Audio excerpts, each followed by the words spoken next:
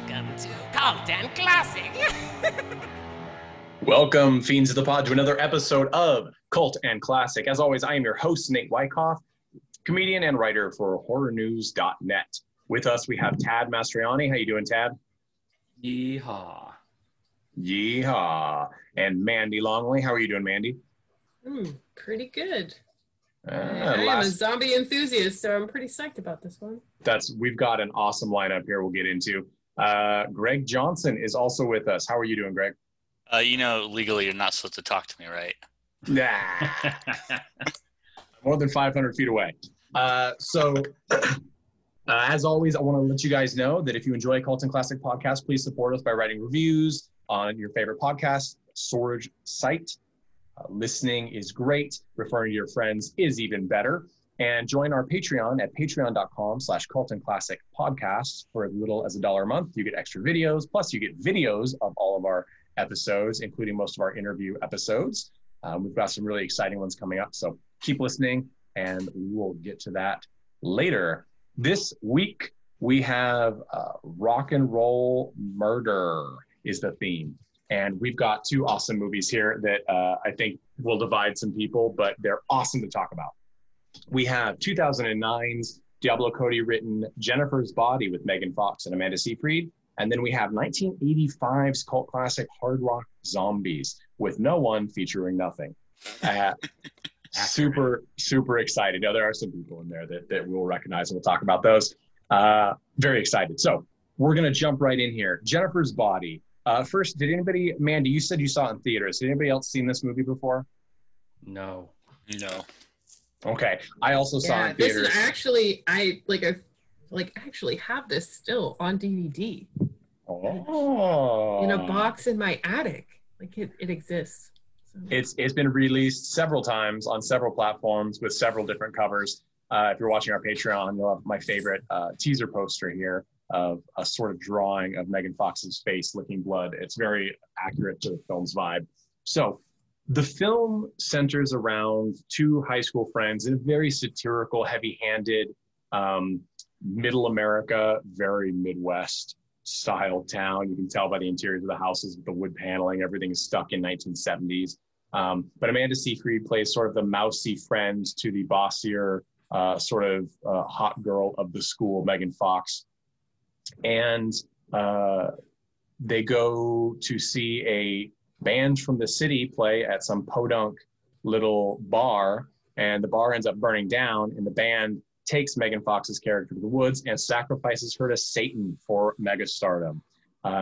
Little do they know, she's not actually a virgin, so instead of dying, she becomes possessed by a demon and has to eat people in order to rejuvenate herself. And the sort of twist is that Amanda Seyfried is her friend / Moore, and ends up losing her boyfriend to Megan Fox's character, and then they have a final showdown. So it's really a monster hunter tale, but there's a lot more to unpack here. It's written by Diablo Cody, as we said, most famous for writing Juno, an exotic dancer. I think she's a very talented writer myself. And it's directed by another woman, Karen Kusama, who is herself got some acclaim. She directed Girl Fight in 2000. She directed the Anne Flux film with Charlize Theron. She directed the divisive but well-directed Destroyer with Nicole Kidman in 2018. So they both have quite good track records. This movie has a really strong cult following, especially on platforms where people love memes like Tumblr. My wife told me it's definitely still alive for a lot of people.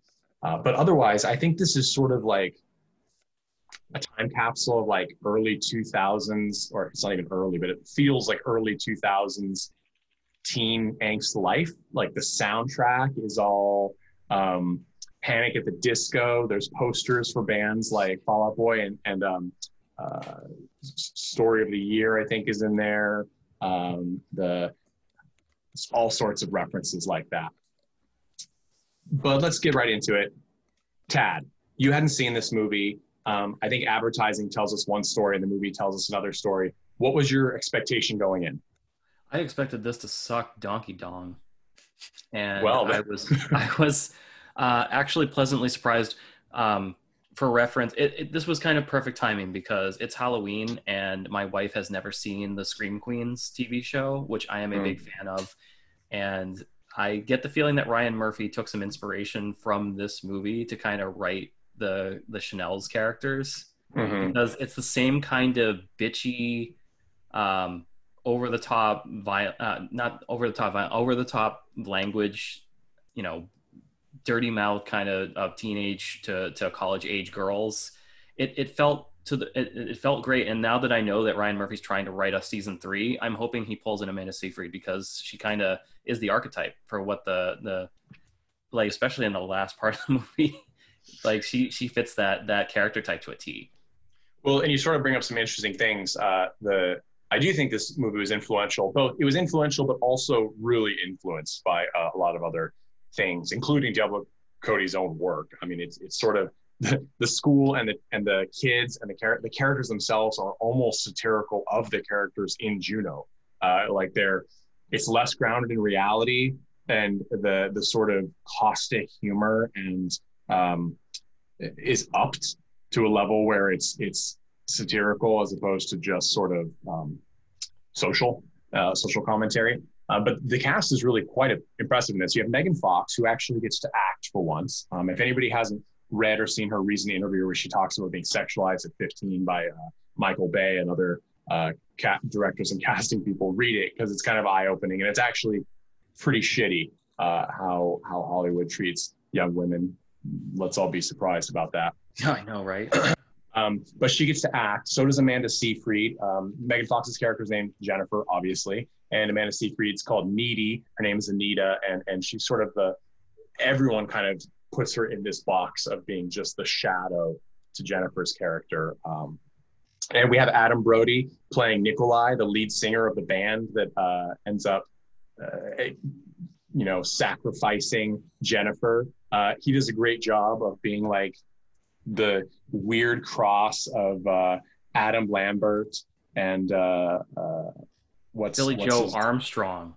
Billy Joe Armstrong was, I feel like, really strong in the nerdy goth kid. Yeah, Kyle Gallner from both characters. But definitely, it's a 30 Seconds to Mars. It's very much that kind of thing. Every and this is just, but every 15-year-old scene kid would have had this band's album, in 2004. Like, they kind of nail the aesthetic and the song there. But he plays a really good bad guy.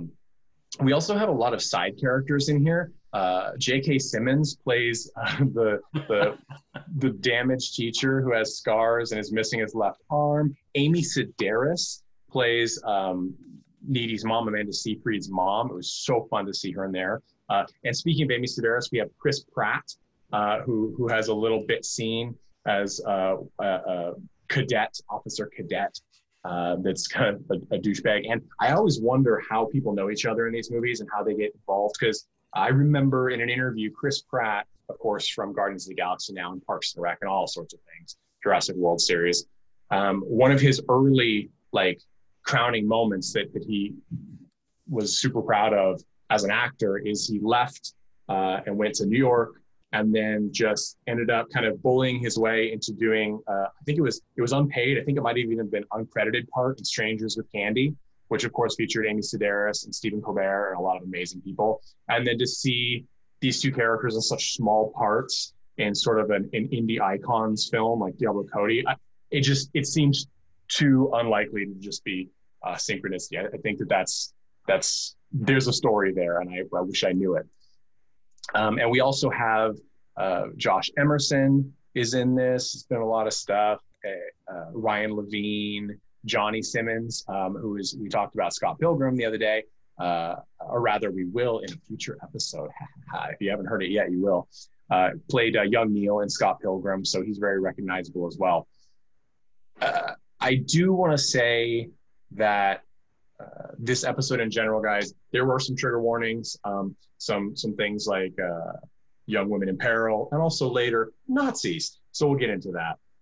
Greg, what was your expectation going into this film versus the reality of watching it? I mean, I think it was a coin toss. I was ready to be really disappointed. I was ready to be blown away. I think I just kind of ended up disappointed. Um, I knew that this was a cult classic. I knew it would be hopefully up my alley. But I didn't feel like the movie had any guts to it. It just kind of followed this rail that I could see coming and never went off of it. Maybe jumping ahead to spoilers, I did like that we saw a conclusion in the credits versus seeing it on screen. I thought that was kind of a nice touch because it ended on this kind of cliffhanger vibe, and I'm like, I don't care.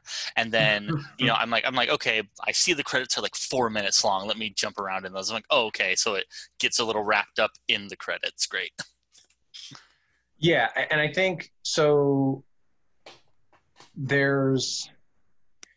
I agree with you on the aspect that you're not really surprised by the plot in this film, right? Like we get set up early on that Megan Fox's character Jennifer is kind of the mean girl, and Amanda Seyfried is the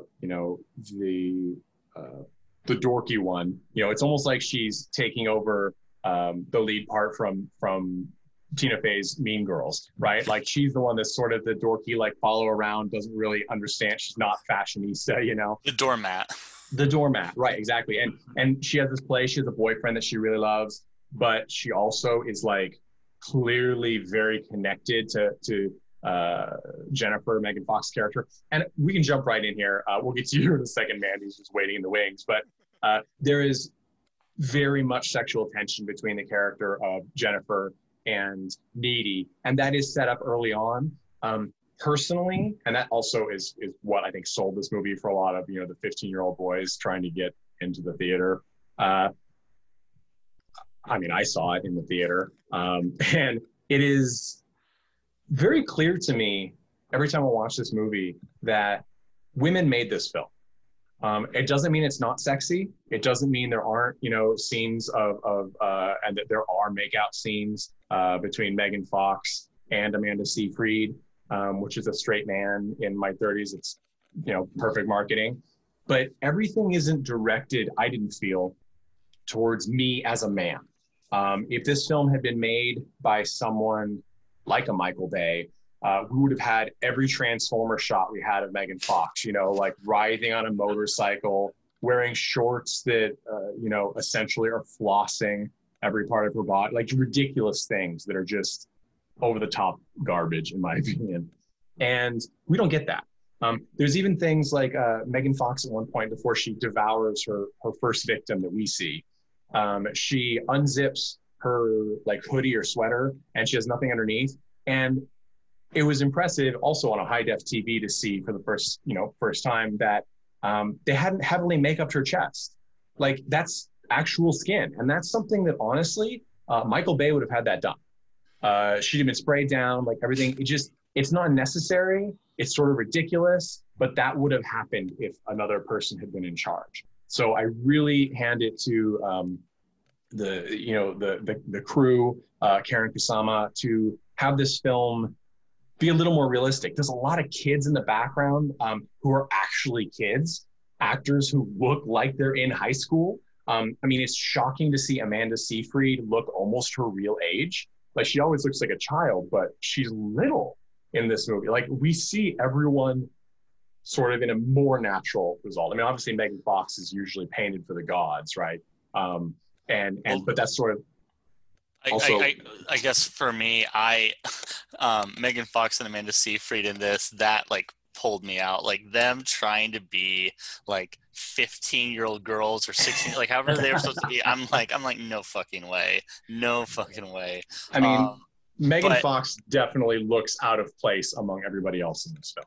Oh yeah, well, which I mean, I was gonna say about to obsess over Megan Fox's skin in this movie, that kind of fits into the story of spoilers. She becomes a succubus, and when she's weakened, she talks about my hair's duller, I'm lifeless, etc. So when you see her about to feed, that's presumably when she's not at her most radiant, and then when we see her back in school again, walking the halls, they have the glow behind her. She looks absolutely like perfect.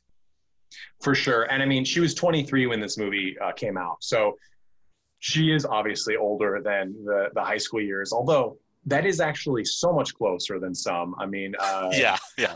You know, I mean, Rachel McAdams is still playing a high schooler. So it's like, you know, it happens.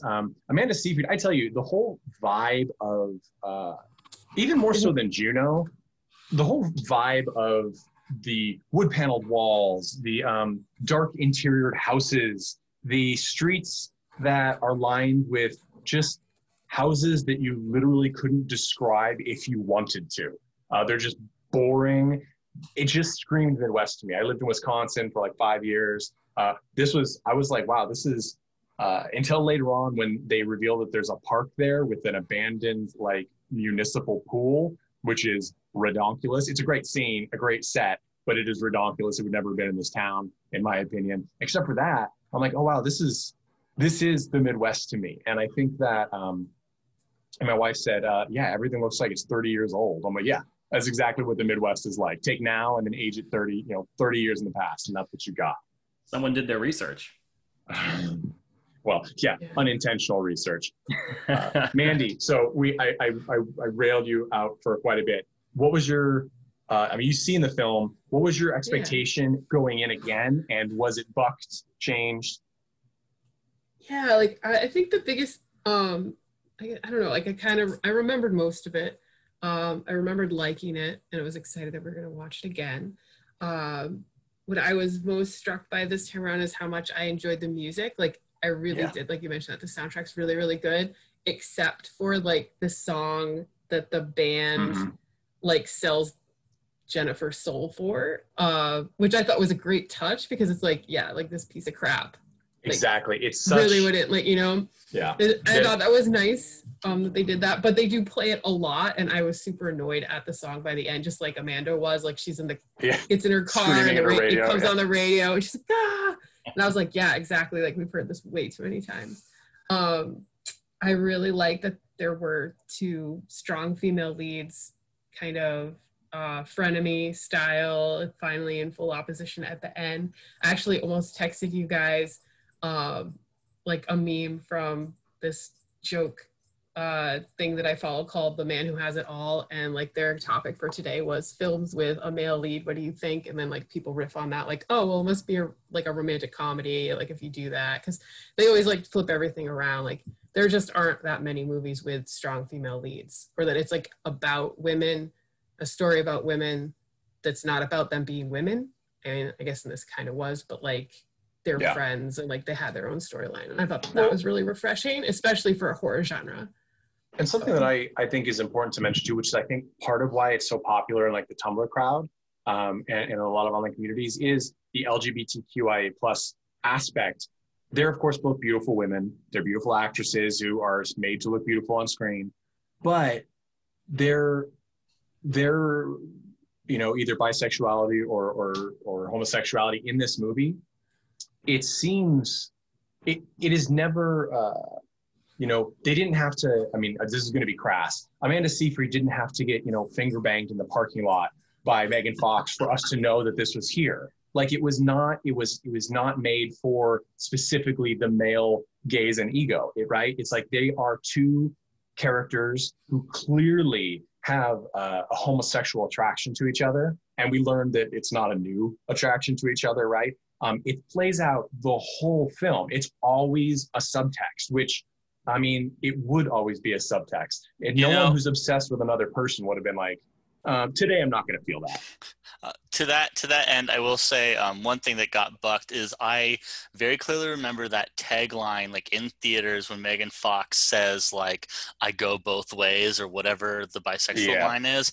And when I saw it, I was like, that's a little better than the trailers put it. It came off as, it's funny, it's cheeky, but it came off like a genuine line. Like she meant it. It wasn't just written in to have her say that. Like she actually was, and that was kind of her way of saying it in character to her friend, in the context of she's a succubus and they're in the middle of a fight to the death and all this crazy going on. It wasn't, I think that's what I mean is I think a lot of people see this movie and are like, finally, like two characters who have an attraction to a same-sex, partner or person, and they're not just flat, right? I think because we get this, it's very clear from the beginning and all throughout the film, all the way to the end, that Megan Fox, Jennifer, is the mean girl character. She takes advantage in many ways of Amanda Seyfried's character.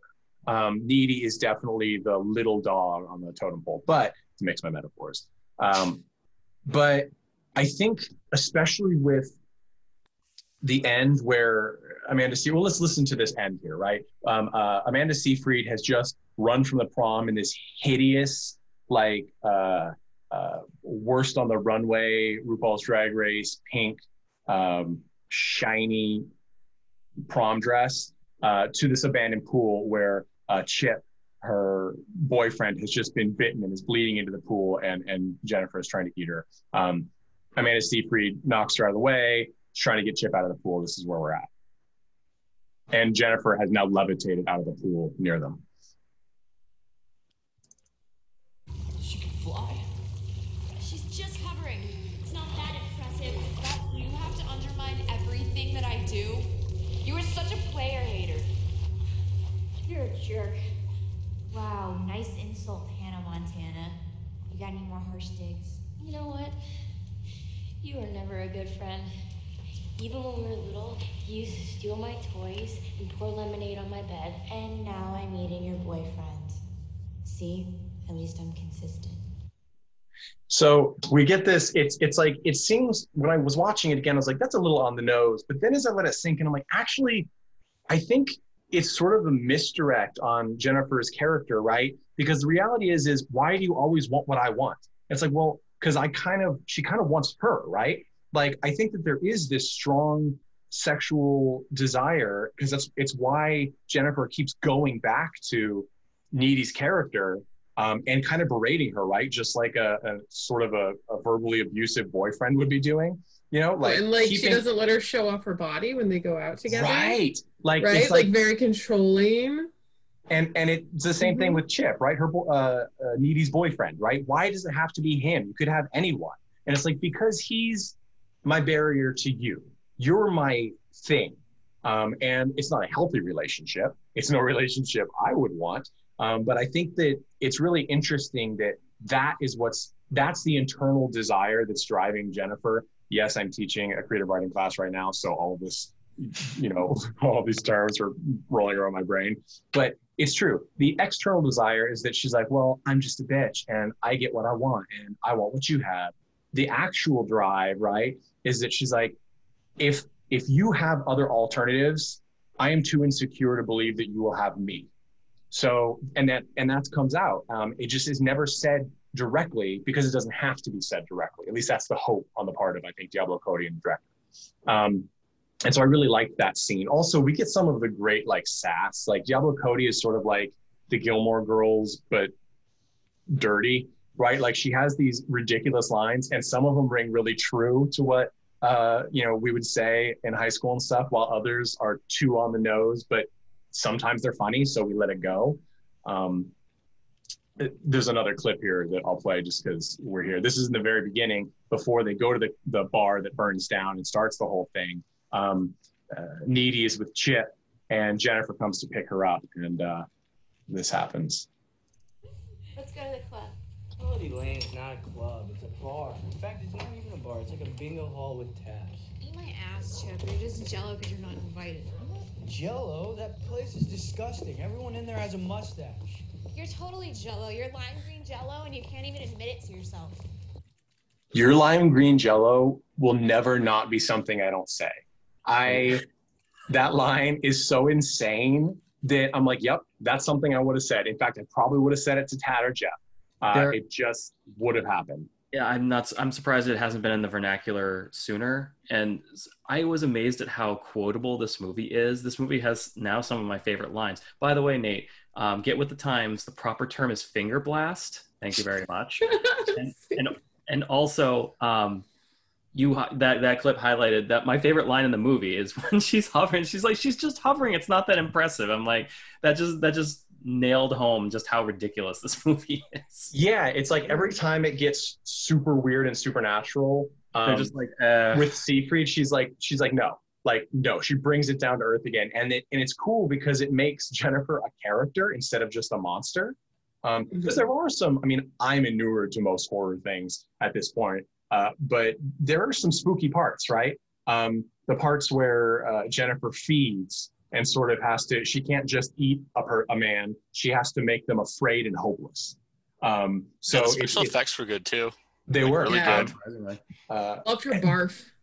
Her barf, yeah, she has this black, exorcist barf that then like riles up a little bit, like it's got these spikes like audio waves. I thought it was the symbiote. It looks like the Venom symbiote, totally. Yeah.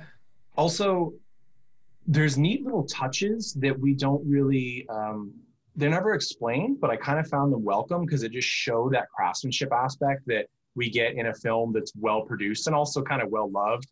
Like animals and insects show up when Jennifer's about to feed, right? When she's about to go, animalistic, demonic, and have teeth and rip someone open and eat them. Deer show up, animals show up, biting mosquitoes show up. They start to gather, and it's bizarre, but it's kind of hilarious. And it's never really acknowledged, but it's consistent, which I kind of like. And so I'm totally down with it. Anytime you throw something new at me that, even if you're not going to tell me what it's about, at least make it fun to watch. It's sort of the Robert Rodriguez's, anthem, and I think it works. Something I want to go back because Mandy, you mentioned the song that the fake band is called Low Shoulder, like a gravel shoulder on a road, which is the most. You know what it made me think? You weren't with us, Tad, but our friend Greg Kelly, friend of the pod, who is our most punk friend of all time, he was like, "Hey, the band Goldfinger is playing a show at the State Theater in Portland, Maine. Do you want to go with me?" And I'm like, "Yeah." And that was like the first time I remember going to like a pretty decent punk show. And we go, and Alistair, which is another fun little punk band, I think they maybe just dropped their first album, but they were opening. And the lead singer, if you're out there, we love you, has the highest voice I have ever heard on stage. And it was like that. Like it was exactly like that, that show that they go to in this. And it's sort of that band vibe. Like they're a little too Maroon 5 to be punk. Not you, Alistair, the rest of the band, but they're a little too like mainstream. And the song that this fake band sings, it's essentially like a 2014-year-old's Candle in the Wind. Like it's just so sappy and ridiculous. And we'll get into sappy and ridiculous when we get into Hard Rock Zombies as well. But it just plays so perfect that every time it comes on, like you said, Mandy, it is probably played a little too much for my liking. It's even before it becomes sort of ironic or sort of hated. It's like I hear it too many times. But it made me think then of being in high school and saying a band is just not very good, or they're crap, or they're posers and whatever, and having somebody like in the front of the class turn around and like try and rip your head off. There's this scene where Amanda Seyfried is in class. J.K. Simmons, the teacher, is up front, and he's like, the band, who are heroes for saving people from the fire, which is of course bullshit, are dedicating their time to come play this song, are dedicating this song to the town. And of course it's that song. And Amanda Seyfried's like, they're losers. They didn't do that. They're bullshit. And somebody in the front turns around. She's got a t-shirt on with like Low Shoulder. And she's like, they're heroes. And just her delivery on that, I was like, oh my God, I'm having flashbacks to so many conversations in high school where I was like, why did I even open my mouth? I don't care. Your music taste is terrible and I don't care. And it was just, that was the most real moment in the entire film to me. Not the emotional stuff, not anything. That moment where somebody in the front row who's wearing, a Scene Kid like rubber band around their wrist and a t-shirt with their favorite band on it turns around and tries to read me for Phil. That triggered me. I don't know if anybody else felt that way. The other thing in this movie that is worth touching on is, I think, Greg, you mentioned it, sort of there's this whole like after story, right? Because at the end of the movie, spoiler alerts. These are all spoiler alerts. I still think it's worth watching, but Amanda Seyfried has killed Jennifer, and then she goes to a crazy asylum, essentially, for, we presume, everybody thinks that she's the crazy cannibal killer who's been killing and eating people, because she was caught in the act of killing Jennifer. And she is in the nut house, and she's really aggressive. And you find out at the end, because she's been telling you this story in in a flashback, essentially, that after being bit by demonic Jennifer, she has sort of gleaned some of the demon's power. So she breaks free of the asylum. Why she waited this long, I don't know. It's a convenient device. But she hops in a car, hitchhiking then to Madison, Wisconsin, I assume, to see this band play. And the driver is Lance Henriksen from Aliens, from Millennium, from all sorts of things, a famous horror icon. And in just this weird little bit part. And then she goes and kills the band in the credits. It's mostly still shots, but we just see the band like rocking out, being stupid, idiot band people like any of us would if we were given a shit ton of money and let loose in a hotel. And then it's just them like murdered in the apartment with body bags thrown over them. And it is kind of gratifying because the band are terrible people. And they're also given little character traits, right? Like we see way more of them than you would normally see from like the bad guy. They're kind of charming in a disturbing way. Like especially when they argue whether or not, when they're at the bar trying to decide if Jennifer, who's coming on to the lead singer, is a virgin or not. And I love that Nikolai, the lead singer, is so convinced. He's like, I know these towns. She's definitely a virgin. And he's completely wrong. She's absolutely not a virgin, apparently, in any way, shape, or form. And I love that aspect. Like he's so out of touch. They're so wrong. And they get their comeuppance, but it's later. You know, it's that old classic devil's deal, right? Like the devil gives you the thing, but it's really short-lived. It was his plan all along. And I don't know. Yeah, Tad? Speaking of music, it's because I'm always going to bring it up. I absolutely did not expect The Sword song to be in the middle. Me either. The Celestial, I think it is. Is that what it was? It was Celestial Crown, and I fucking love The Sword, and I was so happy to hear a Sword song in a movie, but at the same time, I'm like, this song doesn't fit at all. Like, what the? For anyone who doesn't know The Sword, they are a sort of a psychedelic, a rock band that does sort of a cosmic vibe, sort of like stoner rock, but on a whole elevated level.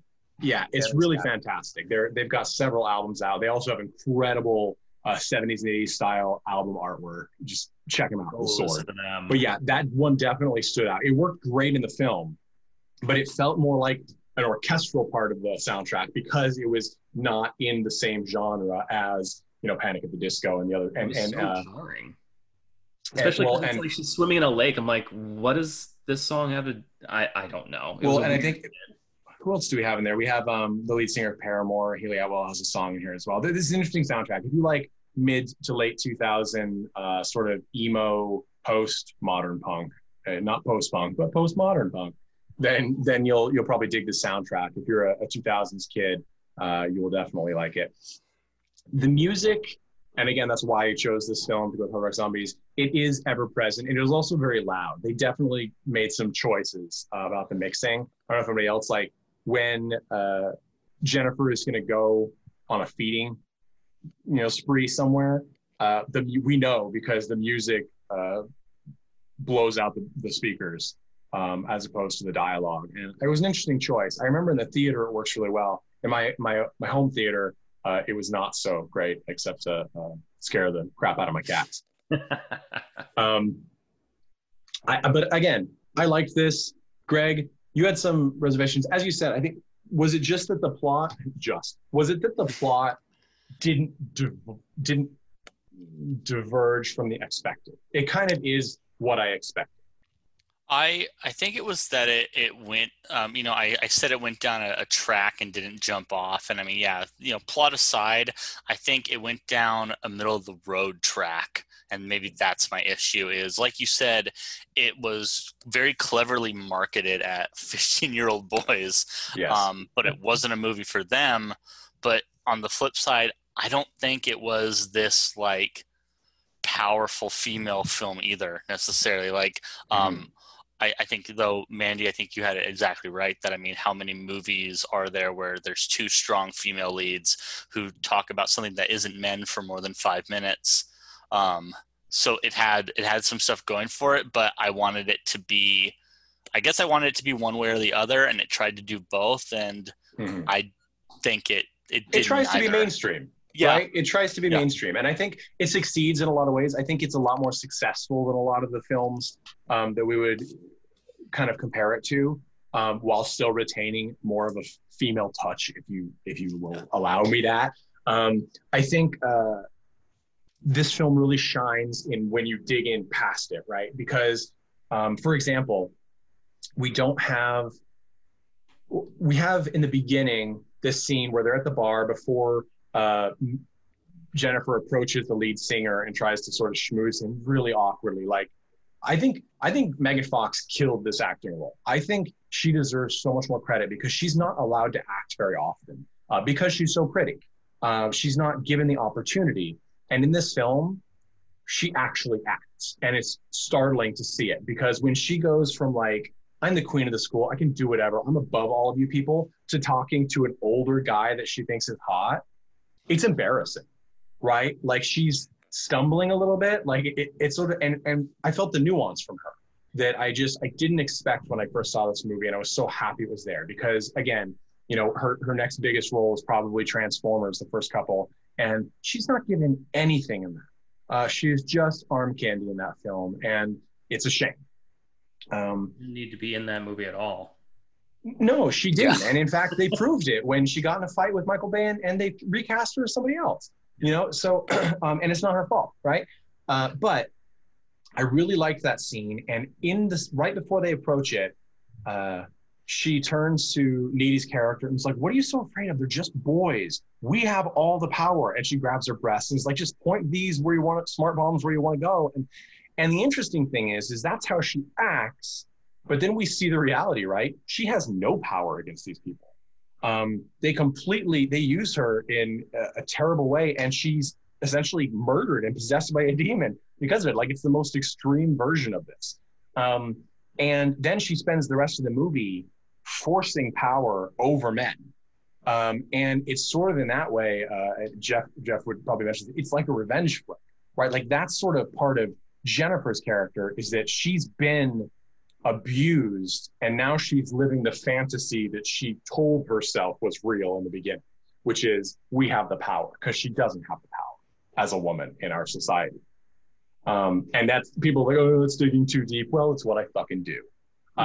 I think that's valid, but it's also it's the same problem I think I had with Prevenge, where it's basically, it's a revenge flick, except it's a revenge against people who basically had nothing to do with your pain and suffering. Yeah. So it's kind of, it kind of invalidates it. It makes you seem like a jackass. Well, so it's one of those things. It's like, it's sort of, I think contemporarily we need to look, right? Like, does it invalidate it? Because that's a big point of the Black Lives Matter movement, right? Is, is somebody damaging, I'm not saying black people are doing this at all, it's all likelihood, it's white idiots out there, but damaging a Target during a protest, well, that Target didn't oppress them, sure, but how else are you going to be seen? How else are you going to be heard? And are we, by not forcibly changing it at all times, complicit in that oppression, right? It's sort of like, does it even matter at any given point? Like, if during the slave uprisings in pre-Civil War America, am I going to hold it against a group of, generationally, oppressed and enslaved people who kill a household of slave owners, including the children? Am I going to hold it against them? Probably not. So it's kind of like you said, does your damage make you hurting other more, relatively innocent people okay? I don't know. That's an argument to have, and maybe it's a sense of scale versus an overarching sentiment. But it's true. It's uncomfortable because you feel for these people, right? Because she's actively preying on people. She's not going for the strong guy who's a douchebag. She's going for the linesman, the exchange student, the linesman, the nerdy kid, right? She's going for sort of the low-hanging fruit, much like so many of those asshole men we knew in high school did, right? Like she's becoming that monster. It is that flip. And I think it's really easy to see it as the monster, but I think it takes that extra step to take it. I'm like, oh, that's what's happening. It's a flip of the script. And yes, it's terrible in both instances, but now I kind of get it. So I think that's interesting. The other thing that I thought is worth talking about in this, and I think there was some talk about this component of the film when it came out, that some people were upset about, is the weird parallels to school shootings. Lots of scenes in this, because essentially there's this terrible tragedy in this small town. 8 students are killed in the fire. Which, by the way, let's talk about why 8 high school students are in a 21 and over bar at that point. I'm like, maybe your town needs some fucking work. Midwest, that's why. Right, it is exactly the Midwest. Literally, when I lived in Wisconsin, the school bus would stop at several bars along the way to drop the kids off because that's where their parents would pick them up. So there's these things where in the beginning, everyone is crying in the hallways, you know, I'm assuming that there are like counselors on site, that sort of thing. Like people, like the J.K. Simmons teacher gives a really like heartfelt speech that sort of falls on deaf ears, but everyone is really upset. And then everyone's upset when the star football player is killed. And then Amanda Seyfried's character starts saying, and then people are getting less upset. The more people that get killed, the more immune they become to the pain, and they just start going about their business. There's no more candlelit vigils singing that obnoxious song. Like, and the parallel, like this is post-Columbine. Like this is not, you know, school shootings are not new to Diablo Cody and this film.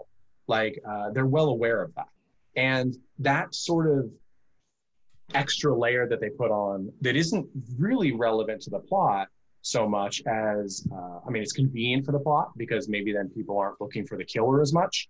But the idea that the more violence occurs, the more we just say, nah, well, yeah, what about today though? That was yesterday. Is really terrible. And it actually upset me. And it made me think way more than I expected to about it in the aftermath, because we see this over and over and over again. You know, every school shooting happens and people are outraged and less people seem to report on it and give a shit. And I think that this movie is well aware of it. It's a well-known psychological phenomenon, and Sure. You can see it happen over the past 70, 80 years of media. Like at some point, these things become so common that people get numb to it because you kind of have to. You don't have Well, to. South Park has played that so well when their entire arc in the school shooting, you know, it's like every day, it's like, yep, that's going to happen. Send them back to school. And I think this film has that as an element to it. It uses it, you know, it uses the murdering demoness, you know, a succubus character to sort of add that extra layer. And I don't think it was shoehorned in. I think that it's just subtle enough to not overwhelm the larger, more mainstream plot, but it's definitely present. And I remember it in the theater and watching it, I remember it again. And I'm like, this touched some nerves when it came out. So interesting. Again, I think Amanda Seyfried's performance was also really great. I mean, she's essentially the main character of this film. She narrates it. We get a lot of, I think in the beginning, my wife watched it with me and she didn't really like the narration aspect. I agree, you have to settle into it, but I think that the intent was probably to mimic all of these high school, you know, movies where it's like, okay, I know, I'm just blah, blah, blah, Mr. Normal, you know, or Miss Normal in the average American high school. And then I became a princess. You know, like it's that sort of thing. And they're putting it in this completely inappropriate film. And I think that was the intent. And it didn't bother me. I kind of liked it. They used it in Mean Girls too, right? Yeah. Which of course Amanda Seyfried is in that as well. She makes out with her cousin. Mm-hmm. And she looks younger in this film than she did in Mean Girls, but it was like 5 years later. Mm-hmm. It's not disturbing. Here's the thing. It's crazy. Here's the thing. It's because she is fairly young in this film, right? As is Megan Fox. And here's the crazy part to me is that we so often forget how young these actresses are in films paired with 50-year-old men. And it is kind of upsetting because, you know, when someone is dolled up with a lot of makeup and they spend a lot of time and money to dress them up, it's like, oh yeah, whoever. I mean, even Keira Knightley and Johnny Depp, you know what I mean? You're like, yeah, whatever. They're both like attractive. And then you're like, oh yeah, they're attractive. And this is her grandfather, right? Like, it is just like Richard Gere having sex with Rachel McAdams. That's not a good, you know, balance. Them telling Maggie Gyllenhaal that she's, you know, too old to play opposite Richard Gere when she's 33. And she's like, he's old enough to be like my old dad, right? That's craziness. And I felt like this film made me think about it because Amanda Seyfried looks like a high school student to me. But I do think Trixie Mattel, awesome drag queen, great in her and Katya's show, which if you don't know what that is, it's just yeah, watch it. It's on YouTube. It is amazing. But they were talking, and also We Like to Watch is another show they do for Netflix shows. And I think in one of those, someone is supposed to be like the ugly duckling at a high school. And they're like, yeah, she's really ugly. And they like put their hand to their face and they're like, it's like, oh, I'm so ugly. Like, that's what it's like. Like, no one is really going to look at Amanda Seyfried and be like, cow, hideous, beast. Like, not going to happen. This is why she'd be Grace Chanel. Huh? That's why she makes such a great Chanel. Listen up, sluts. Right. Yeah. So, anyway, we're going to move on with this because I've been prattling on a ton. Greg, final thoughts on this. Would you recommend it? Why and to who? I wouldn't. I'm going to do my usual stick of alternate recommendations. Consider watching The Craft or either version of All Cheerleaders Die. So those are my options for you. Okay, yeah. Like, I mean, that's valid. Witchcraft, revenge flicks about high schools that have all female like leads. So, and I sort of think it's interesting. We talked about this a little bit before the show, but this film does feel like sort of the plot of The Craft lifted and put in someone else's hands and molded into another movie. So I think if you like The Craft, I think you might like Jennifer's Body. It definitely has more of a Diablo Cody feel. So if you like Juno and that weird fucking shtick that they have going, like I do, with Michael Cera for president, then you'll like Jennifer's Body a lot. But okay, those are valid. Mandy, who would you recommend Jennifer's Body to and why? All right. Well, I want to mention also that a plot point that we didn't get to, which is I really enjoyed the blood bond between the two girls. Right. And how that played out in the film. That was really good. So I would say I would recommend this to people who like witty one-liners, as we mentioned, very quotable film, lots of zingers, good stuff.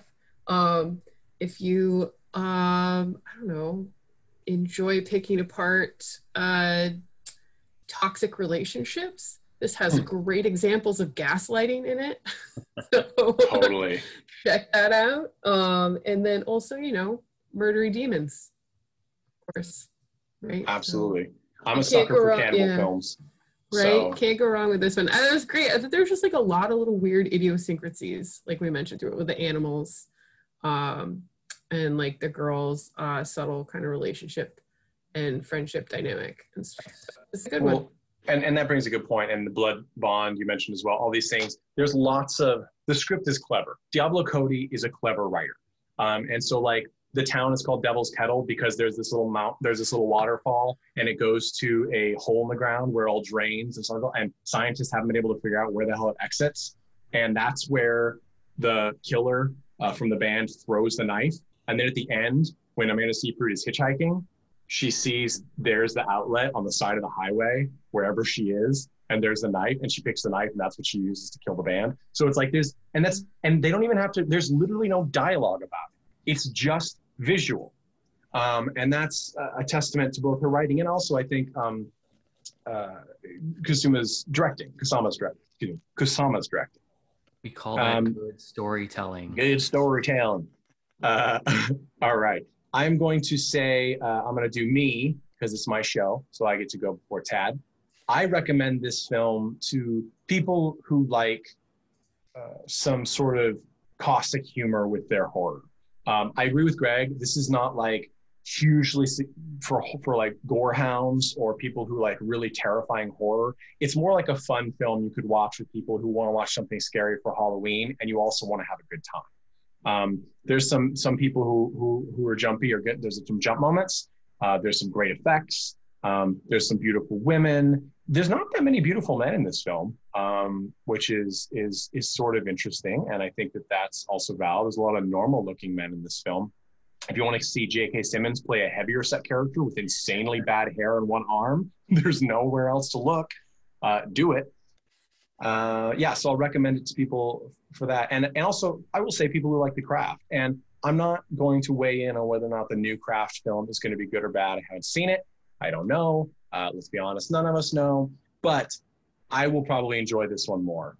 It's more up my alley. So if you agree with me on these podcasts, give it a watch. Tad, who would you recommend Jennifer's Body to and why? Surprisingly, I can't believe that I actually ended up liking this movie more than I did. And I think it's just because I distinctly remember this movie's release and hype. And I was like, why do I care? But I agree with you. If you like bitchy teen sort of drama, if you like this movie is fantastic on the dialogue. The last 30 minutes are the best part of the movie by far. Like the movie starts out really slow and then just that whole like last 30 minutes of the movie makes everything. So it's worth the build up. So I would recommend it to people who, like I had mentioned before, if you like TV shows like Scream Queens, if you like Mean Girls and you like a little horror mixed in with that stuff. Oh wait, there's already horror mixed up in the just what I actually would recommend this. I can't believe I'm saying that.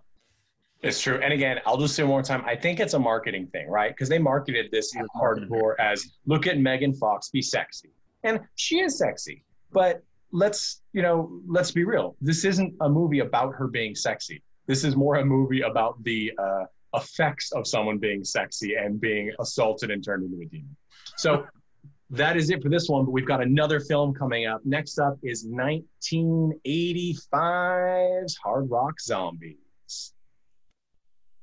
So this film is a film that Tad and I watched about 15 years ago. Tad, when we watched those 15 years ago, was it a copy from Video Update where you worked? Is that it? Or did our friend Matt somehow get a copy from near his house? No, it was definitely a copy from work because I distinctly remember we talked about this in a previous episode. I just can't remember which one. This was a movie that I'd worked there for a few years, and I looked at this cover, and I was like, Hard Rock Zombies. Guys, we should probably watch this. And then I don't even remember the details of how we ended up watching it. I don't know either. And here's the other thing. So usually, and Video Update is long gone, RIP, movies that you took from Video Update did not often make it back to Video Update. So what shocks me is that if you did this, that one of us doesn't own it. And that's why I asked, because none of us have it. And I can assure you that this movie was rented because there's no way I would actually want to keep this piece of shit in my library. I very much would. We'll talk about this. By the way, those who already love cult cinema and are fairly well versed will know that this movie from 1985, Hard Rock Zombies, is often paired with 1988's Black Roses, which is a different film, but another one to watch if you love this sort of like demonic black magic mixed with 80s rock and roll. So I'm gonna summarize this film quick because before this. Tad and I had seen it, but Mandy and Greg, you guys had not seen this film, correct? Correct. Yeah, I didn't need to ask that question. So this movie... I've seen a lot of really random old zombie movies, though. So. That's right. Mandy is our resident zombie lover. I'm a big zombie fan myself. And this movie, it's rated R from 1985, and it's directed and written by Krishna Shah, and also as a writer is David Allen Ball. And let's just... There is so much crammed into this insane film that I'm just going to give you the actual plot that is interspersed throughout insane segments that are called like skits. So the overall plot is that there's this 80s rock band. They're a rock band. They look like they're supposed to be a metal band, and they have like one or two metal songs, but really they mostly play like 80s like pop. Yeah, like it's sort of a weird like soft. Ballads. Yeah, it's a ballady. Like it's not as like 80s hair metal as like Every Rose Has Its Thorn. It's more like some weird mix between like Winger and another band I can't quite put my finger on. It's just soft, right? It's mostly soft, very non-threatening, even though they pretend it's threatening. The plot is this band is on their way to do a show in some podunk town where their manager, who is also their straight-laced friend who just always has like a cigarette or a cigarillo in his mouth, like it's a stogie, but I don't think it's ever lit. Shout out to him for his lack of recognizing a good gig.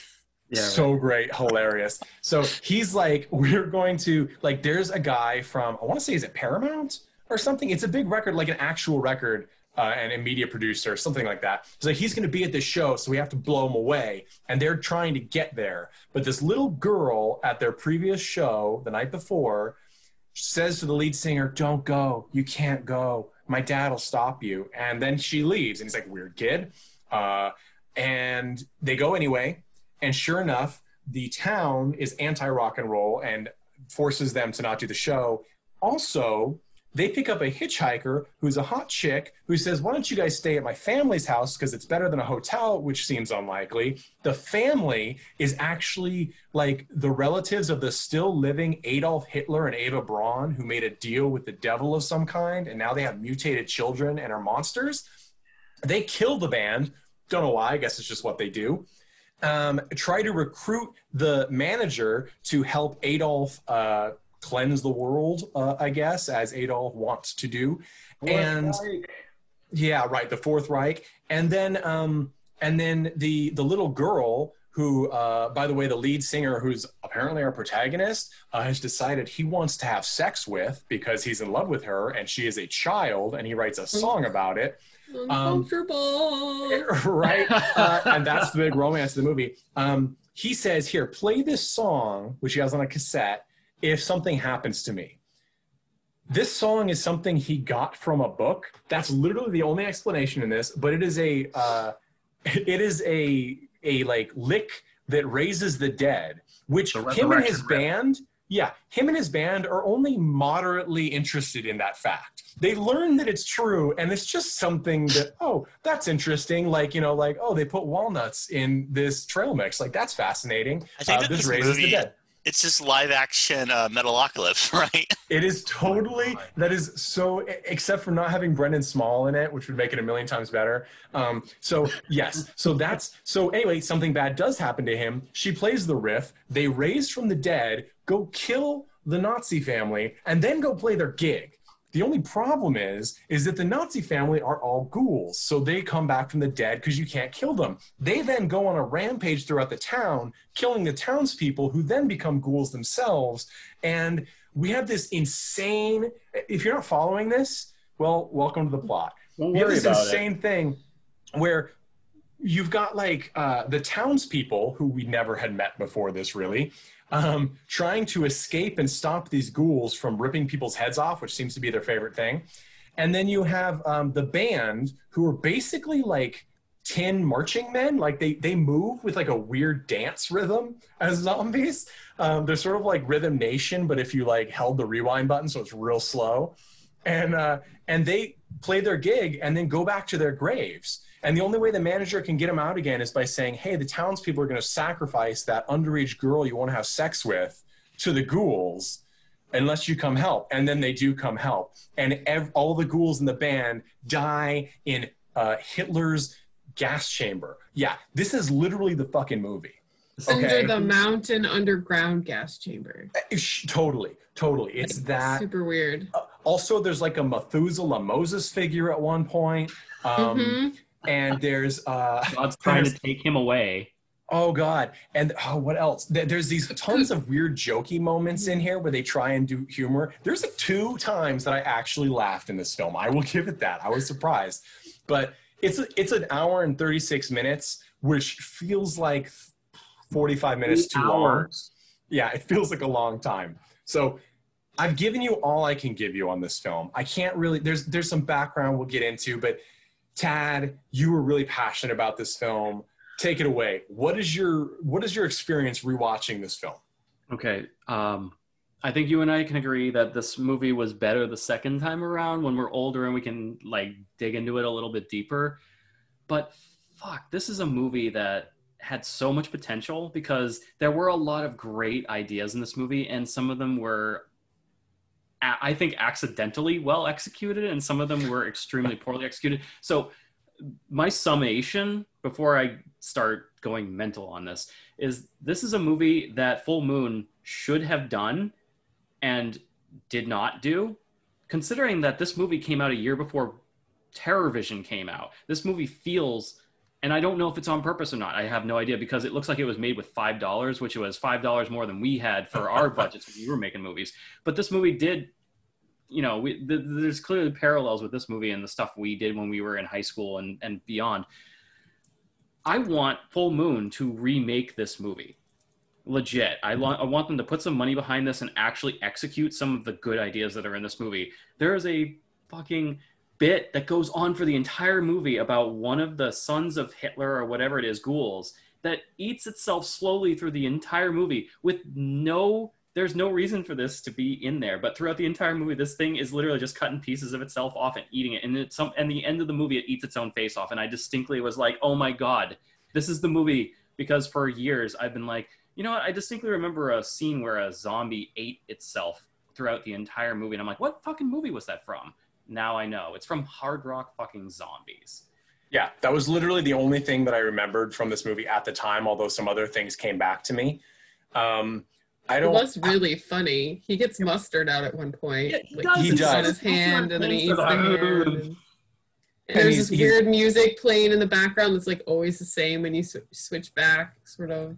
So the characters we're talking about for our listeners, they're two little people, and they've been in other films, but they are, I think Olaf and Bucky are their names. I think Gary Friedkin played Bucky. I could be wrong. A lot of these people are not in many other films. But yeah, one of the little people has an eye patch, and the other little person has is like a demon mask, like he's a monster. They are the children of Hitler and Eva Braun's children.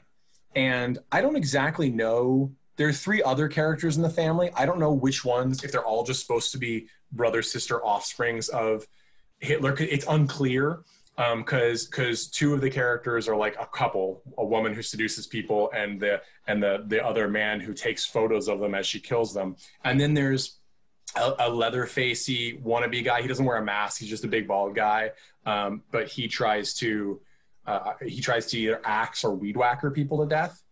And then you have And then you have the 2 little people. And at one point, one of the more disturbing scenes, before we know that the old man of the family is actually Hitler, he's like getting ready to have sex in bed with Eva Braun.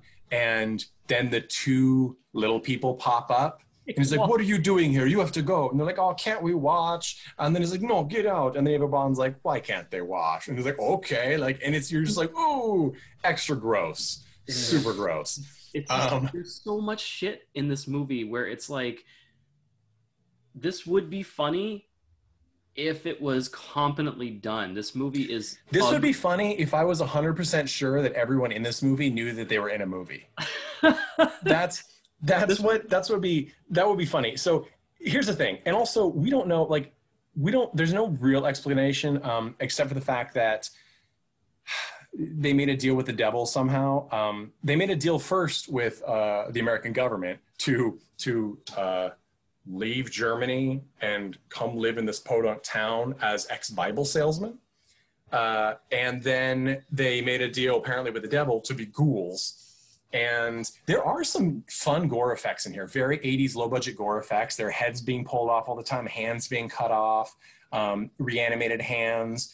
I don't think any actual tarantulas were harmed in the filming of this. It looks like it may be, though, and I always hate that. Because the reason I don't think so, because there are 2 different tarantulas and 2 different things, are the budget. There's not a huge amount of budget. I have a feeling that $10 for a tarantula might be a little steep and they needed to return it. Yeah. Which is always good. And let's talk quick about, so Krishna Shah is the director of this film. And as an adult, this kind of makes more sense. From India, Shah was born in Bombay and died in Mumbai in 2013. Now, he did Broadway stuff, and he did another film, a couple of films, but the bigger one is American Drive-In from 1985 as well, which he also co-wrote with Alan Ball. Now, if you know Bollywood cinema at all, or Bollywood or Indian daytime dramas, you know that they love their insane cuts. They love odd dancing at weird occasions, and they like what I like to call mood shots, which is occasionally during scenes, they'll cut to somebody doing something, like another character. They couldn't possibly technically be at the same time, but it's just to set the mood. And in this case, it's Hitler's granddaughter, played by Lisa Toothman, we'll get into, dancing like in the street in like torn jeans and stuff, like very 80s. And it's just to set the mood. And they do this in a lot of Bollywood cinema and TV dramas and things. By the way, if you want to see some insane shit, go look at compilations of reaction shots from Indian soap operas, because it will blow your mind. They discovered the Photoshop filter button and After Effects button and the zoom buttons, and they wear them out. Yes. It is crazy. But that made more sense to me, knowing that someone who is familiar with Indian cinema made this movie, because it makes all of the jumping back and forth, especially in the second half of the film, which is less, it's less prosaically lined out. It made it more sensical to me. I wasn't as shocked that I was seeing things that just seemed like scenes crammed in that had nothing to do with anything. It's just, there's so much going on in the movie that the pacing is, that's why I was like, this movie feels like it's 3 hours long, because even though it's a 90-minute movie, this is shorter than Jennifer's Body, but it sure doesn't feel like it. The pacing doesn't exist. And the thing is like I said, there's a lot of positive in this movie that just isn't realized. Like, some of the acting is actually pretty hilarious. Like, most of the band members before they die are pretty charismatic and actually fun to listen to, because it sounds like they're just kind of ad-libbing. And the townspeople are it feels like an episode of Parks and Rec before Parks and Rec was a thing, where they're just throwing out weird shit. It's like, who wrote this? What moron wrote this law? You did. No, it was him. Hey, I just advised you. It doesn't even feel scripted. But like I said, this movie, what I really give this movie a detriment for is it's ugly, as in like it was filmed with the cheapest shit possible. Sure. For 85, it's unbelievably ugly. Yeah, Fujifilm, and I don't know if this was shot on video or not. No, in fact, I know it wasn't, because on the title card, it says Fuji Color underneath it, which I guarantee Fuji did not ask them to put on that title card.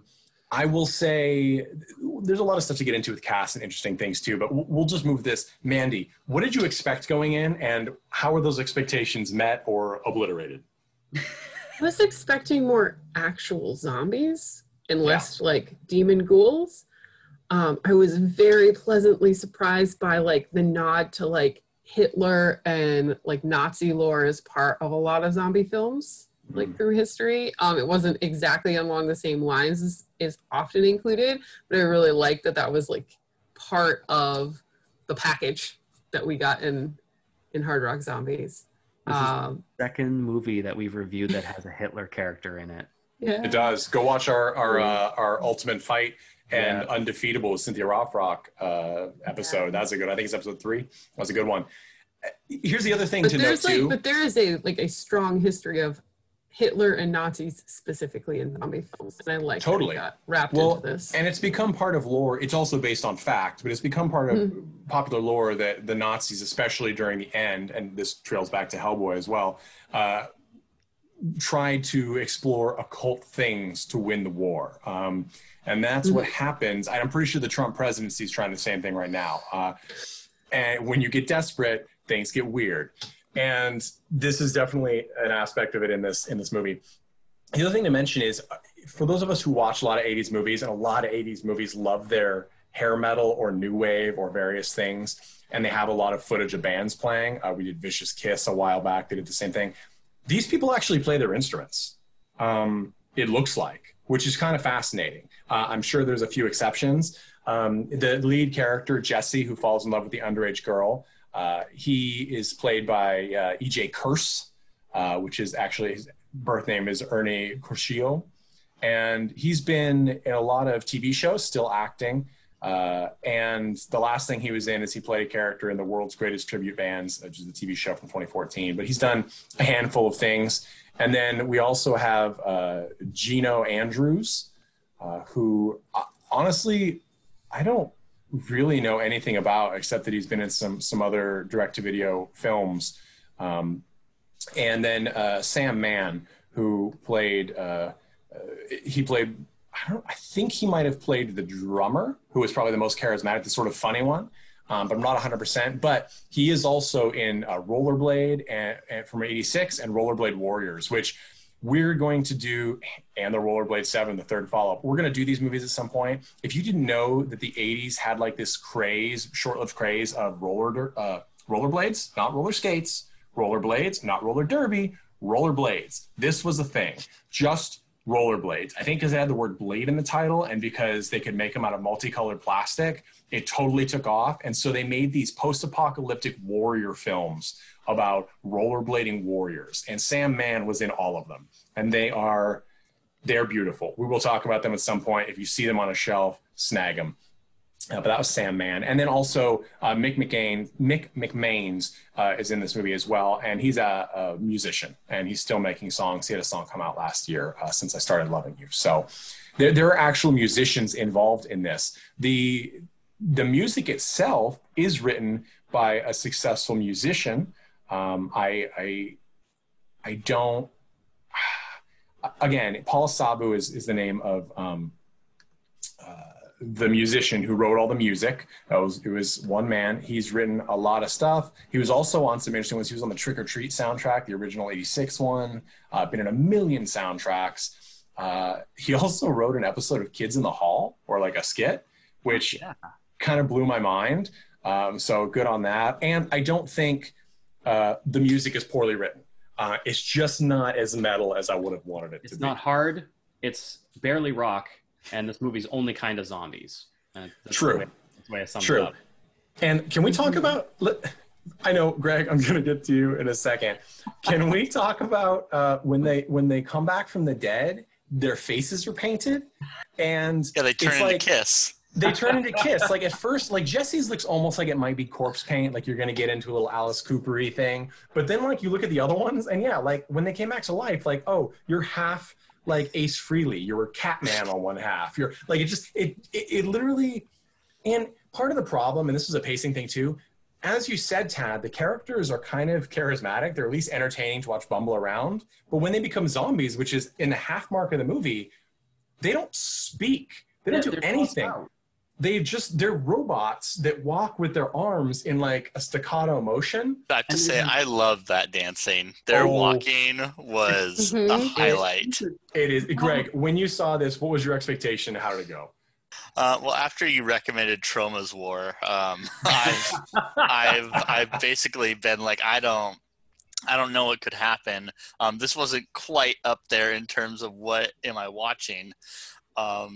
But, you know, I'd say that this reminded me a lot of the first time I saw The Room, where I ended it and I'm like, you know, I think I enjoyed myself, but I can't in good conscience recommend that to anyone ever. So, yeah, of course, the reference to Tommy Wiseau's The Room, friend of the pod. Yeah, so this movie, it is just an experience, I think is a good way to categorize it. Because the first, and what Tab was saying when he said both he and I saw it and was like, oh, this is better than I remembered it. When I first saw this film, I was less well-versed in super low-budget, obscure 80s and 90s ephemera, shot on video, that sort of thing. Now, being much more well-versed in that, there is a plot to this movie, and for the first half of it, it actually follows the plot. And there's a lot of elements. I mean, almost every element in here is taken from other movies of its ilk. So it was easy to follow, but it's that halfway mark when it becomes a skit show, essentially. And you follow different groups of people at different times, some of which you may or may not know or may not be the same people. It turns into the final 20 minutes of Rocky Horror Picture Show, where you're like, was Richard O'Brien even there? Like, I mean, I know he's on screen, but I don't think he was watching anything happening. It's so insanely crazy. There's so much going on. It's almost paralyzing to pick something to talk about. The problem is, and you mentioned it, is the main characters die, and there's nobody to pick up the slack in terms of like characters. There's nothing left. Everyone's a zombie, or it's random randos. The manager is the only one that comes through, and he basically shows up just to remind us that there's a plot and to remind the rest of the cast that there's a plot. And then they move to a plot scene, and then it veers from him again. I was personally living for the bigwig record producer who you keep cutting back to him halfway through, and like he's watching the zombie band do their set, yeah, right.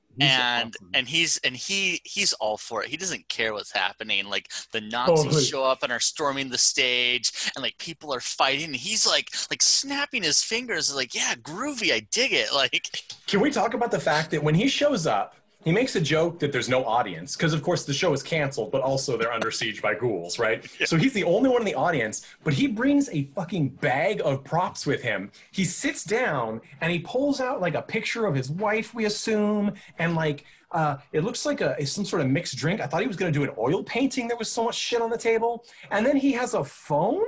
He brought in a corded phone somehow to sit next to him to talk throughout the performance to another guy. How do you know that he's successful in the 80s if he doesn't have a phone he carries around? It was the most like if you pulls out a bottle of pills and takes a bunch of pills in the middle. It was too real. And let's talk about the scene. So so he of course eventually is killed. The band plays their set, and then he's trying to give them a $1 million or $2 million contract, something crazy like that. And they're going to think, and he's like, $1 million in like today's money. I think it was $500,000. $500,000, that's what it was, 500,000. In today's money, it'd be a lot more. Yeah, impressive. I'd take it now. Okay, even my cut. But he's like $500,000. Yeah. Yeah, I mean, if anybody wants to give it to me, join the Patreon. But he's like, he eventually gets killed, and then he's still apparently sitting. He goes back to sit in the audience, and the manager shows up to try and find Jesse and the band because he needs them to save the underage girl that they're planning to have raped by ghouls, because that's how apparently ghouls work. And he shows up, and he's like, man, I can't believe you're here. And he tries to sell him, like he tries to start to spin a yarn to be like, well, this is what's going to happen. And he's like, it doesn't matter. The band's dead. I can't pull your leg. Then he gets attacked, realizes the guy's a zombie. And as he's running away, he's like, you're a hack and everybody knows it.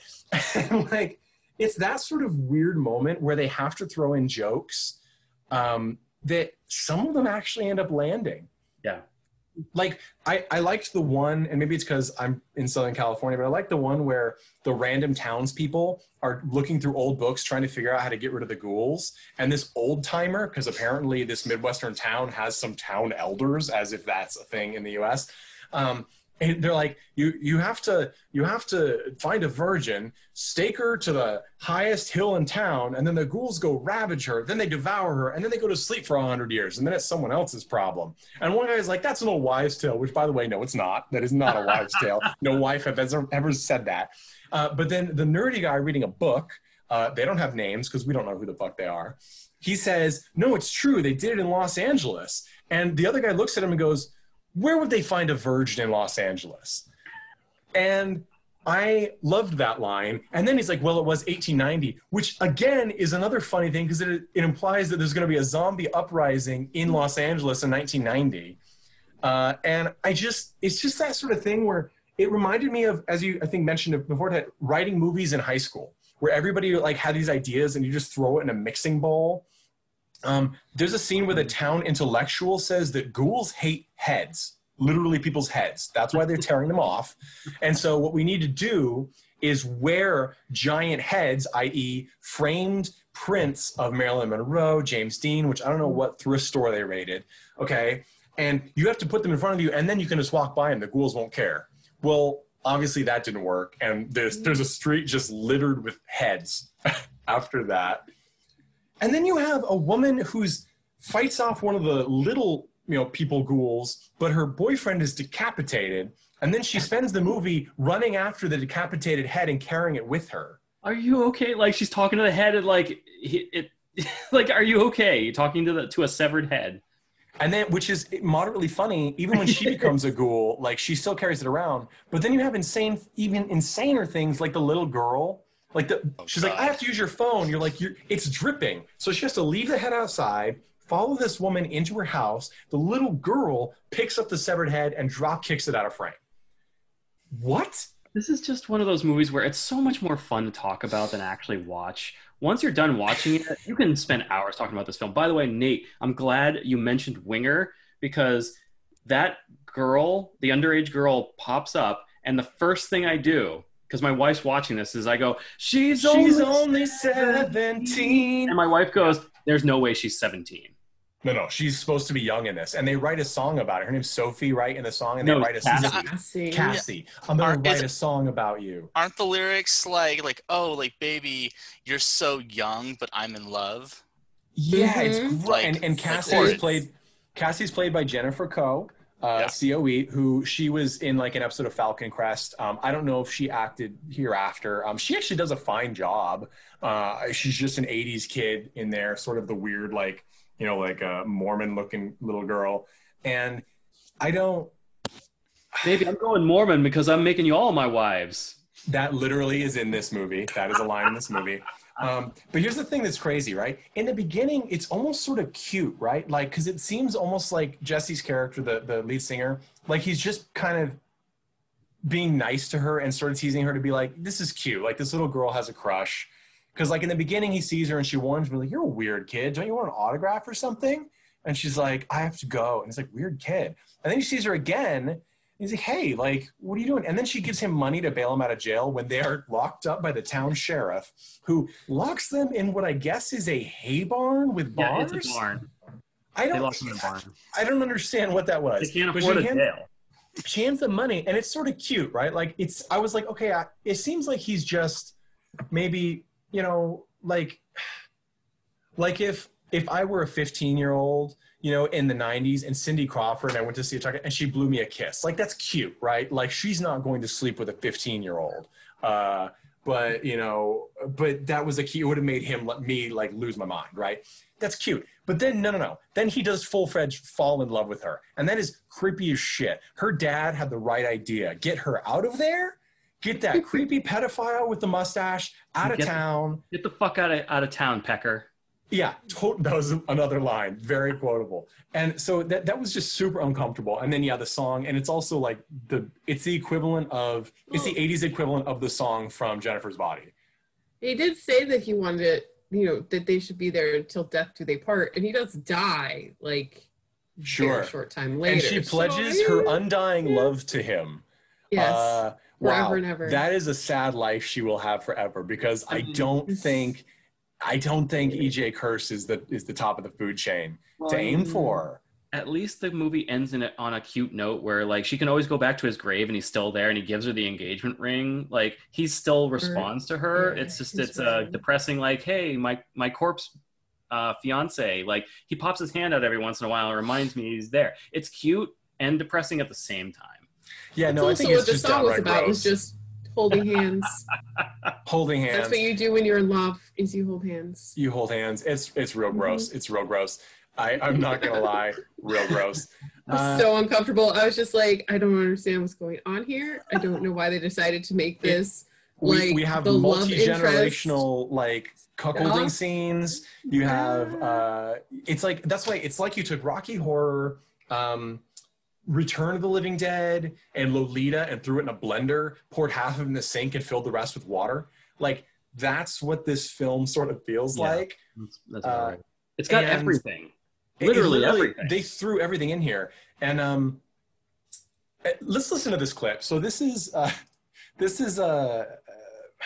is his name? The gentleman who played Hitler. And give him props, because I don't know what kind of, like, balls. It's a man. I don't even know that he's credited as Hitler in the thing, which is interesting. Yeah, he is. It's Jack Bleisner. Jack Bleisner. And Jack Bleisner was in Crime Killer. He played the president in a movie called Crime Killer or Zeus in 1985 as well. I don't know why 1885 was his year, but it totally was. He he commits 100%. He shouts lines from Mein Kampf throughout the whole thing. And then when he's Hitler, like after he's revealed himself, he's not just an old man, he's Hitler, and he becomes a zombie ghoul, he like half-heartedly Zig Heils the whole time. It's like one of those pecking bird toys that pecks water. Like his hand just sort of raises up. Even when he's like trying to struggle uphill to get to the verge of sacrifice, his little arm. It's just, it's the... Doesn't he sing as Hitler before he's dead? He sings that Disney parody song from that old Donald Duck cartoon, like In the Führer's Face. Yes. Yes, he does. Which I heard him start singing that, and I couldn't believe it. I'm like, that is such an obscure piece of, like, anti-Nazi propaganda. And it's also probably still copyrighted. Oh yeah, 100%. So I don't know. But here's the thing though too. What exec at Disney is going to be like, somebody stole this song. Oh, we're going to go after him. What is it? Well, a guy dressed as Hitler. They're like, never mind. Just, I don't want to know. I don't want to know. Is it a song that we use in the park? No, then I don't care. I don't care. Then I don't give a shit. Let's listen. This is one of my favorite jokes. So this is when they've killed the band. The manager has to know, I guess, but I mean, he doesn't, I guess. I don't know why. But he's at dinner with the matriarch, who turns out to be Hitler. He reveals at this dinner that he's Hitler, and all the family and the sheriff, who's in cahoots with them because apparently they pay for the town. I don't fucking know how that happens. But he offers him a job, and apparently the manager goes with them to this job. And that's where we see the boiler room, which is supposed to be a gas chamber. And he describes a blue gas and a yellow gas, where he basically screams that I think the blue gas fills your lungs with pus and piss, and the other one makes your head split open. I don't think this is how gases work, but he does that. And then the guy's like, you're crazy. And this is what happens. Let's listen. 100.000 Deutsche, die zu Lettland war Deutsch, ist Deutsch und bleibt Deutsch. Sieg heil! Sieg heil! Sieg heil! Oh, I'm sorry. That's a Trump rally. No, I'm just kidding. Let's go back and listen. Now admit that you were excited. Now will you accept my job offer? No, let me go! No! No! Let me go! You're an Amerikanischer youth. It is all the same. No ambition. Polluted blood. You will be the first we will eliminate. Shane's a nice boy. That joke was that's the kind of thing Troma aims for, but so often, like so rarely hits. That was the perfect line for me. He's like losing his shit, screaming in German, saying, mixed blood. And then he's like, shame, nice boy. Like, hilarious. So inappropriately hilarious. Can I just point out that actor, let's see, Jack Bleisner only has 2 credits: Hitler in Hard Rock Zombies, and then President of the United States in some film called Crime Killer. Like I said, it's also known as Zeus. Yeah, I know, right, and that's the thing, and that's why I'm pretty sure that much like he'll pull off his hat in this movie and become Hitler, Donald Trump will pull off his hat and become Jack Bleisner. I'm just kidding, Jack Bleisner. I would never say that to you. I just one more quote from him before he reveals himself as Hitler, and he's still just old German man.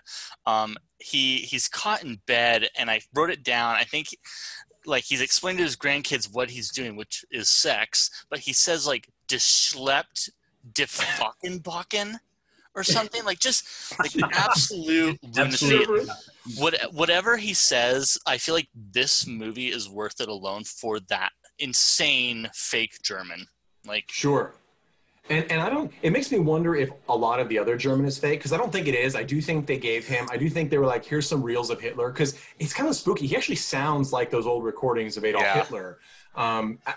It's an unnerving thing, but it's just so batshit insane. There's nothing sensical about this film at all. It's a boiler room, not a gas chamber. There's a literal boiler. There's a furnace that he points at like it's a furnace, but then no, it's a gas. It just doesn't there's no sense whatsoever. I want to go to some of the things that I think are pretty good. Lisa Toothman, who plays Elsa, that is the murderous femme fatale of the Hitler family. She's also in Rollerblade Warriors, which was the second of the Rollerblade Warrior films. She was also in Witchcraft 3 in 91, Eyes of the Serpent in 94, a TV movie which probably aired on Lifetime because it's called Molested. She actually, I thought, was all right. And one thing I didn't know, because I'd seen her in like Rollerblade Warriors, I didn't realize she's clearly a dancer. She's actually very skilled. And there's a scene where the underage girl Cassie is in the audience, the empty audience, and behind her creeping up is Elsa's character, and she's already a ghoul. And she does this insane leg lift straight up to her cheek and holds it there to like spider step over the seats. And she does it like twice. My wife's a dancer and she's very flexible, and that is hard to do. So like that, I was like, and she does have tons of dancing scenes in this where she just like is dancing for no reason. She does a lot of dancing around people while other ghouls kill people. She also, for fans of disturbing and sometimes sexy schlock, she has a topless scene in a shower. She also gets bottomless in the first like 5 minutes of the movie, which is always kind of a rarity because topless is so much easier. But she doesn't take her top off right away. She takes her pants off, which, hey, kudos to her. And that's totally like 80s-ness. Like this is 80s direct-to-video glory. Like drive-in is dead for the most part, and they're moving to the video store, and that's exactly where this one is like, yep, I'm sure it was rented a ton. I'm sure tons of tapes wore out. It's one to watch as an experience. So the songs. Well, let's listen first. This is Lisa Toothman in the beginning. So it opens with two random strangers picking up her as a hitchhiker. She sits on their laps as they're driving. I guess there's no stick shift in this stick shift car. And she directs them to pull off at a lake. She strips down. She goes in the lake nude. One of the guys follows her. They both follow her, presumably. One of the guys are there. And then she drowns him, but blood starts spraying out of the water. Okay. I'm like, all right. Her weird little like brother lover is taking photos from the other bank. And then after she drowns the guy, she turns around and the other guy has also gotten naked and gotten in the water, but he's just facing the other direction, like 20 feet away, like, I don't know, like enjoying the highway view. I don't understand what that was about. Because then she drowns him. I'm like, that, you have no survival instinct if that's the case. I mean, this guy would have grabbed the third rail because he has no feeling. Like, that's the sort of thing. I don't know how this was supposed to happen. So right away, you know that plot is not important here because no reality or logic is involved. Now, that's in the first 5 minutes. Then we get this scene shortly thereafter where, actually before this scene, so after the intro, then we see the band play. They play some soft rock pseudo hit. And then they get off stage, and there's all these women screaming in the crowd, whatever. They get in the locker room. They undress down to their extremely tighty-whities. The drummer is in a red thong. And their manager is he's like, go out and talk to the girls. We got to get pictures with girls. You have to have those because that's what the labels want to see, that you're popular with the girls. And they're like, no. They don't want to see this entire auditorium of young women who want to throw themselves at them. And so the manager's like, all right. And he opens the door and women flood in. And like they have them, it's another sexy scene. They have like them signing their breasts, signing bare butts. Like it's moderately titillating for the 80s, but the lead singer is disgusted. He's like, oh, I don't want any of this. This is crazy. And then I'm like, what, are we supposed to then believe it's because he only wants girls when they're 13 years old? Like, I don't understand how that was then supposed to play with like 3 minutes later when we get to this scene, which I'll play us, when Lisa Toothman is picked up on the highway and they're all like, yeah, like she's hot. I'm like, there were like 30 women taking their clothes off for you and you were not into it. But some woman sweating on the highway in Southern California for God knows how long, that's what you want? I didn't get it. But here's this. It's Lisa Toothman and the rest of the band. And this is probably the most awkward conversation ever captured on film. You live around here? Not far. Last night, some little girl told us to stay out of here. Strange town. Strange little girls. Strange big girls. Maybe. Why'd you want us to stay out? Can't imagine. Is this town kind of weird or something? Nothing weird here. Okay, strange town. Anything weird here? Nothing weird here. I'm like, what alien wrote this script? And I don't think that there was a script. I think that's part of it. I'm not sure there was, because people, I think there were ideas, and then they told them what to do. And then they were like, okay, that was good, but this time try to do it like you're an off Broadway, low rent Mel Brooks. And that's what we got. We have $15 for the day. We only have 2 takes. Get it done. This is one of those where I'm pretty sure most people were not paid. But I will say this one had a little more, but it must have had some budget because they did have multiple sets. They had blood spray quite a bit sometimes. The scene where the big, bold, leather-facey guy gets stabbed through the throat by the Jesse zombie. Then he comes to and kills Cassie's dad, but he's pinned by his throat to the wall.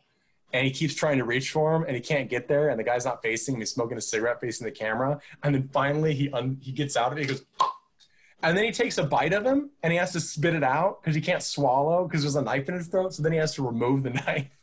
That, to me, that was kind of genius, and it really, I think that's what you're saying, Tad. The promise was there, but there was so much extra shit. Like if they edited it down, but then also made it a little more polished, like they could have spent more time. Would have. There was so much time wasted on music videos that had no business being in this film. This wasn't.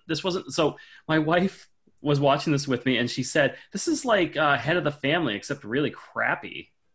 That's a good thing, and I liked Head of the Family quite a bit, but it's true. It's not polished in any way, shape, or form, and it does have a charm in that way. But it's one of those things where you're like, yeah, I know they looked at this and said, should we cut this 10 seconds out? And they're like, that 10 seconds of film costs us $3. And they're like, all right, we're leaving it in.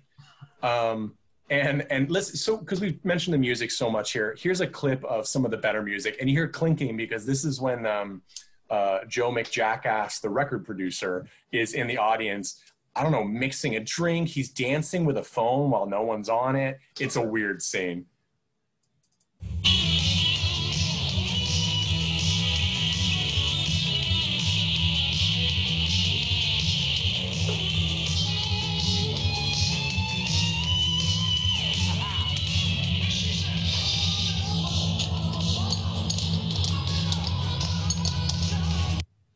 Yeah, it's like he's playing the kettle drum with a fork. I don't know what he's doing, but so that's one of the better bits because it's more rock. And then the other ones, it's like if you took the Scorpions' Winds of Change and then had it rewritten by, I don't know, one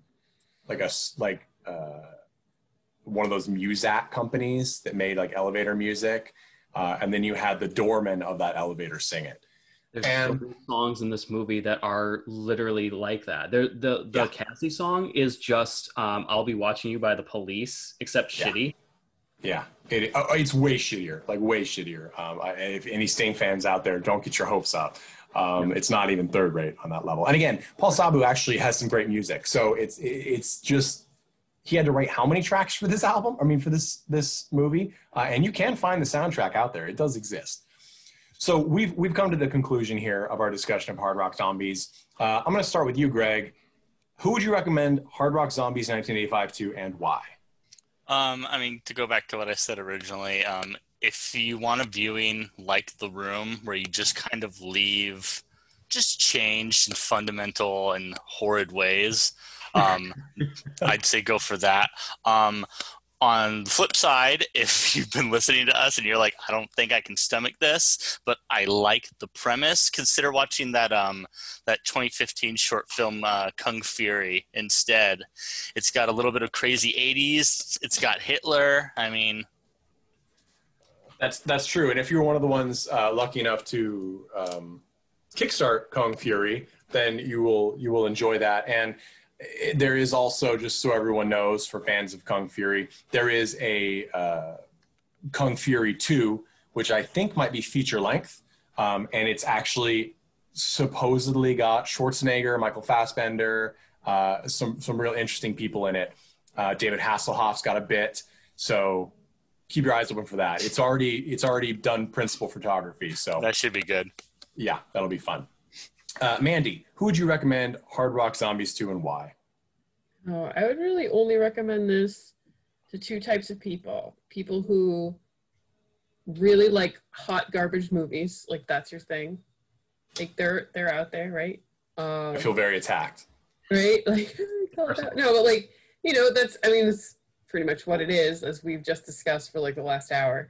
So, and then also people who are feeling nostalgic for like the Indian restaurant they used to eat lunch at every day that always had the Bollywood like musicals playing, like, on the TV on the wall, like me. I don't know. I actually I wrote down in my notes that I really liked the music montages because they were like little music videos like in the middle of the story totally. And broke it up, which is very much like the Bollywood that you mentioned. And it's 80s law also. If you have metal in the title or hard rock, if you have rock in the title, you better have something that you could just chop on either side of the film and have a music video for. Yeah. Tad. So that's it. Yep. That's exactly. And I'm going to jump on you, but Tad, who would you recommend this film to and why? I wouldn't recommend this film. Honestly, actually, if you're listening, you've already gotten the gist. This film is far more interesting to talk about than watch. I don't recommend watching this film. You could watch Dead Alive. You could watch any Full Moon Video. The Head of the Family. Watch that instead. Watch Bad Channels. And if you just want it, actually, that's even better because Bad Channels reminds me of how much better that soundtrack was. Touching Myself Again. It's a fantastic song. Everyone should listen to it.